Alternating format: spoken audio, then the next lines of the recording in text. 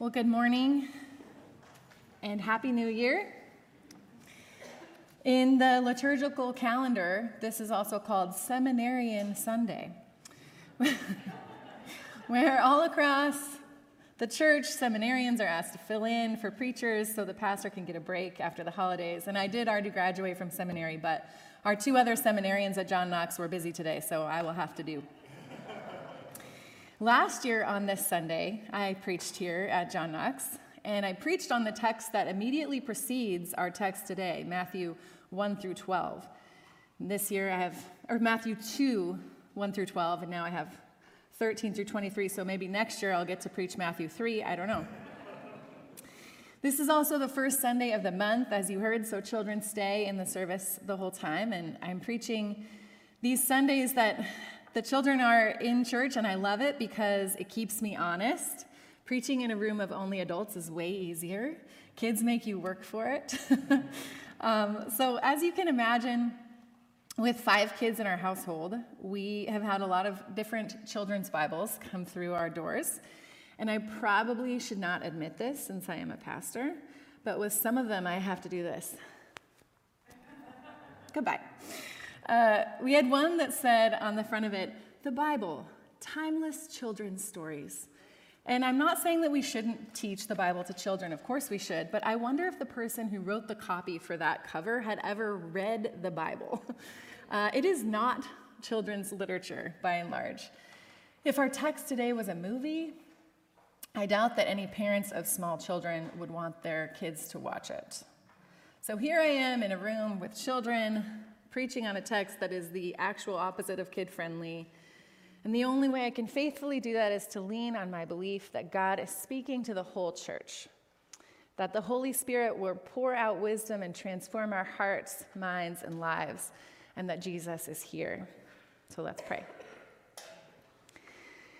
May the words of my mouth and the meditations of our hearts be pleasing to you, O Lord, my rock and my redeemer. May we be fed by your word today. Amen. If our text today were a play, it would have 3 acts. And each of these 3 acts have a journey, a purpose, and a prophecy. In the first act, Joseph and Mary get up in the middle of the night, they take their small child, Jesus, and they journey from Judea to Africa. Did you forget that Egypt is in Africa? Because I did. But it is. It's in North Africa. Our biblical maps often cut off right there, but if they didn't, you would see that the whole continent of Africa, the top is Egypt. And if you remember my sermon from last year, right? You recall that what happens just before our text today is that the Magi visit Jesus. And before they visit Jesus, they visit King Herod. King Herod hears from the Magi that a child has been born king of the Jews, and he freaks out because he is supposed to be king of the Jews. Caesar said he could. It's him. So he tells the Magi, "Go and find this child and come back and tell me where he is so that I may kill him. Worship him." So the Magi find the child, Jesus, but they are warned in a dream not to return to Herod. So they go home another way. And this was a smart move on the part of the Magi, but it also endangers the Holy Family. And they're warned about this danger in a dream, and they flee. Jesus' family becomes a refugee family. They leave their home because they are afraid for their lives. Somali British poet Warsan Shire writes in her poem entitled Home, "No one leaves home unless home is the mouth of a shark." This experience of being threatened by powers beyond your capacity to fight is one that Jesus, Mary, and Joseph understand. Now, from where we sit, it might be easy to say, well, Jesus is far more powerful than any earthly ruler.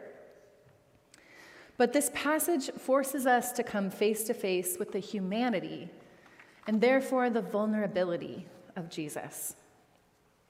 He was a baby, a toddler maybe. His parents were not wealthy. They were not well connected. They could not protect themselves from a king who wanted them dead. And so they ran. They didn't just run out of fear, though. They ran because God told them to run. And that must have been jarring for Mary and Joseph, because at first, during the pregnancy and before, they've gotten these messages about this child, these beautiful and awe-inspiring messages from angels and in dreams. Your son will save all the people from their sins. Your son will be called the Son of the Most High God. And then suddenly, also you need to flee to another continent because your baby is a threat to the king. The king has zero morals, will stop at nothing to destroy anyone in his way. So get out.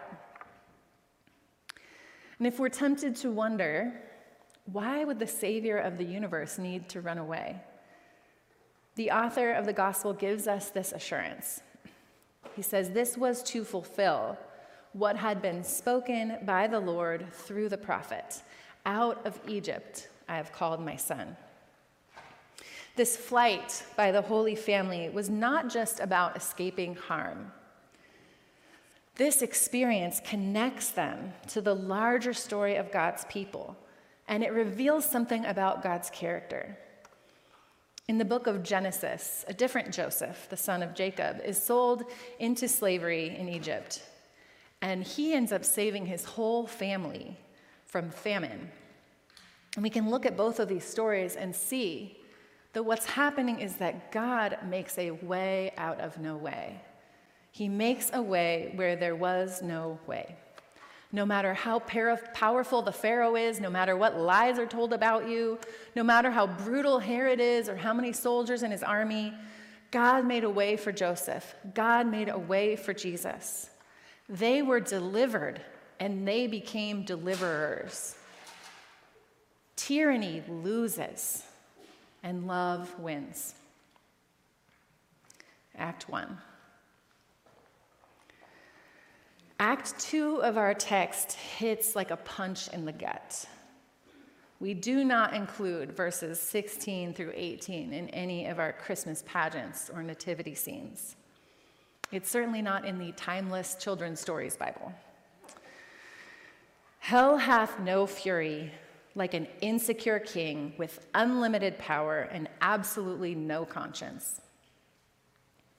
In Act 2 of our text, Herod's soldiers make a journey from Bethlehem, from Jerusalem to Bethlehem, just a half day's walk, for the purpose of eliminating this baby born king of the Jews. Jesus made it out, but the others didn't. Jesus' playmates and neighbors, why didn't their dads get warned in a dream? I don't have an easy answer to this question. It hangs in the air every time we read the awful headlines coming out of Ukraine, or listen to the experiences of nurses and doctors in our pediatric ERs right now with RSV, COVID, and the flu.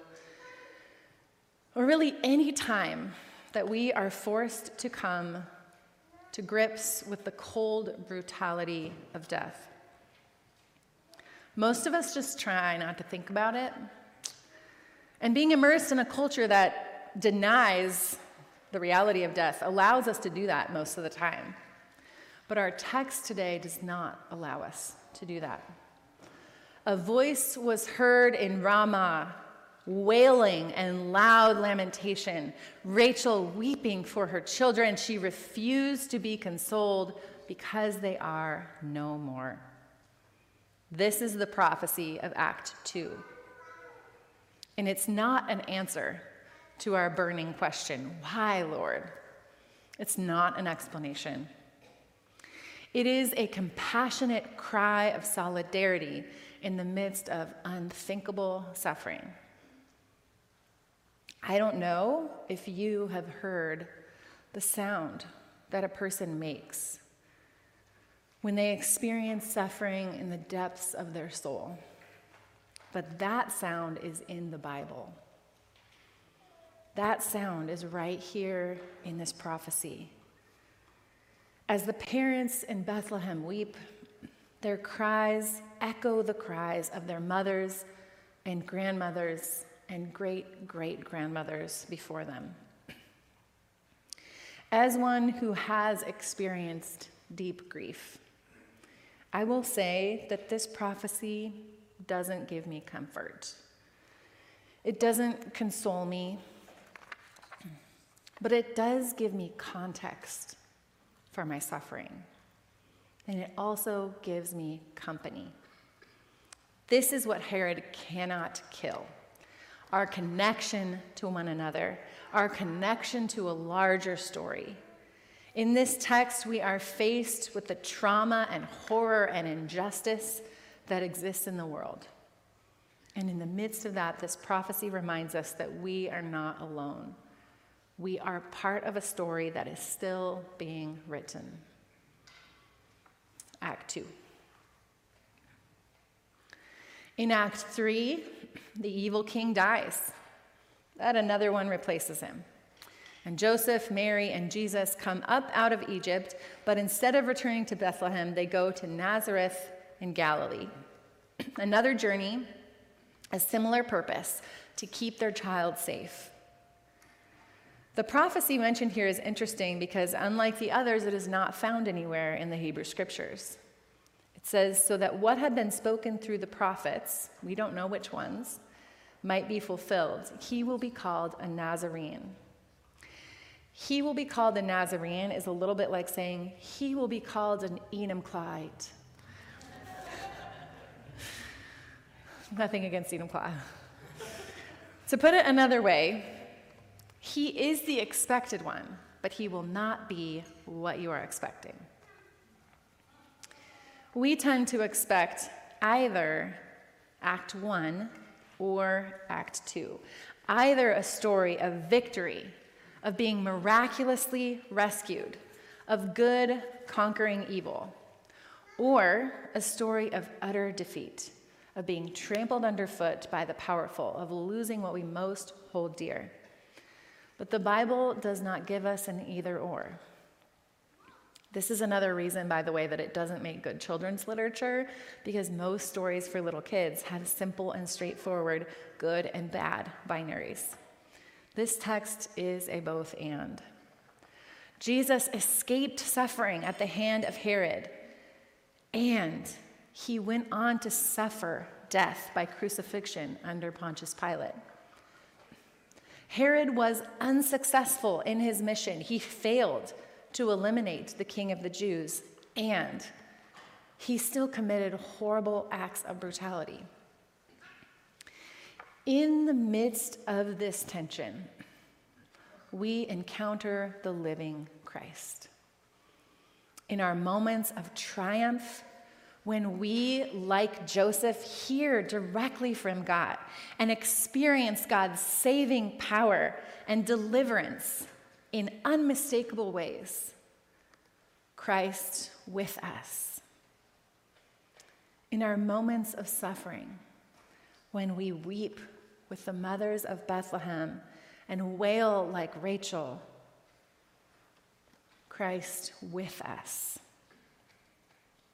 When we find ourselves in Egypt, safe for the moment but not at home, Christ with us. In the mundane, daily life of a Nazarene, a nobody from nowhere, Christ with us.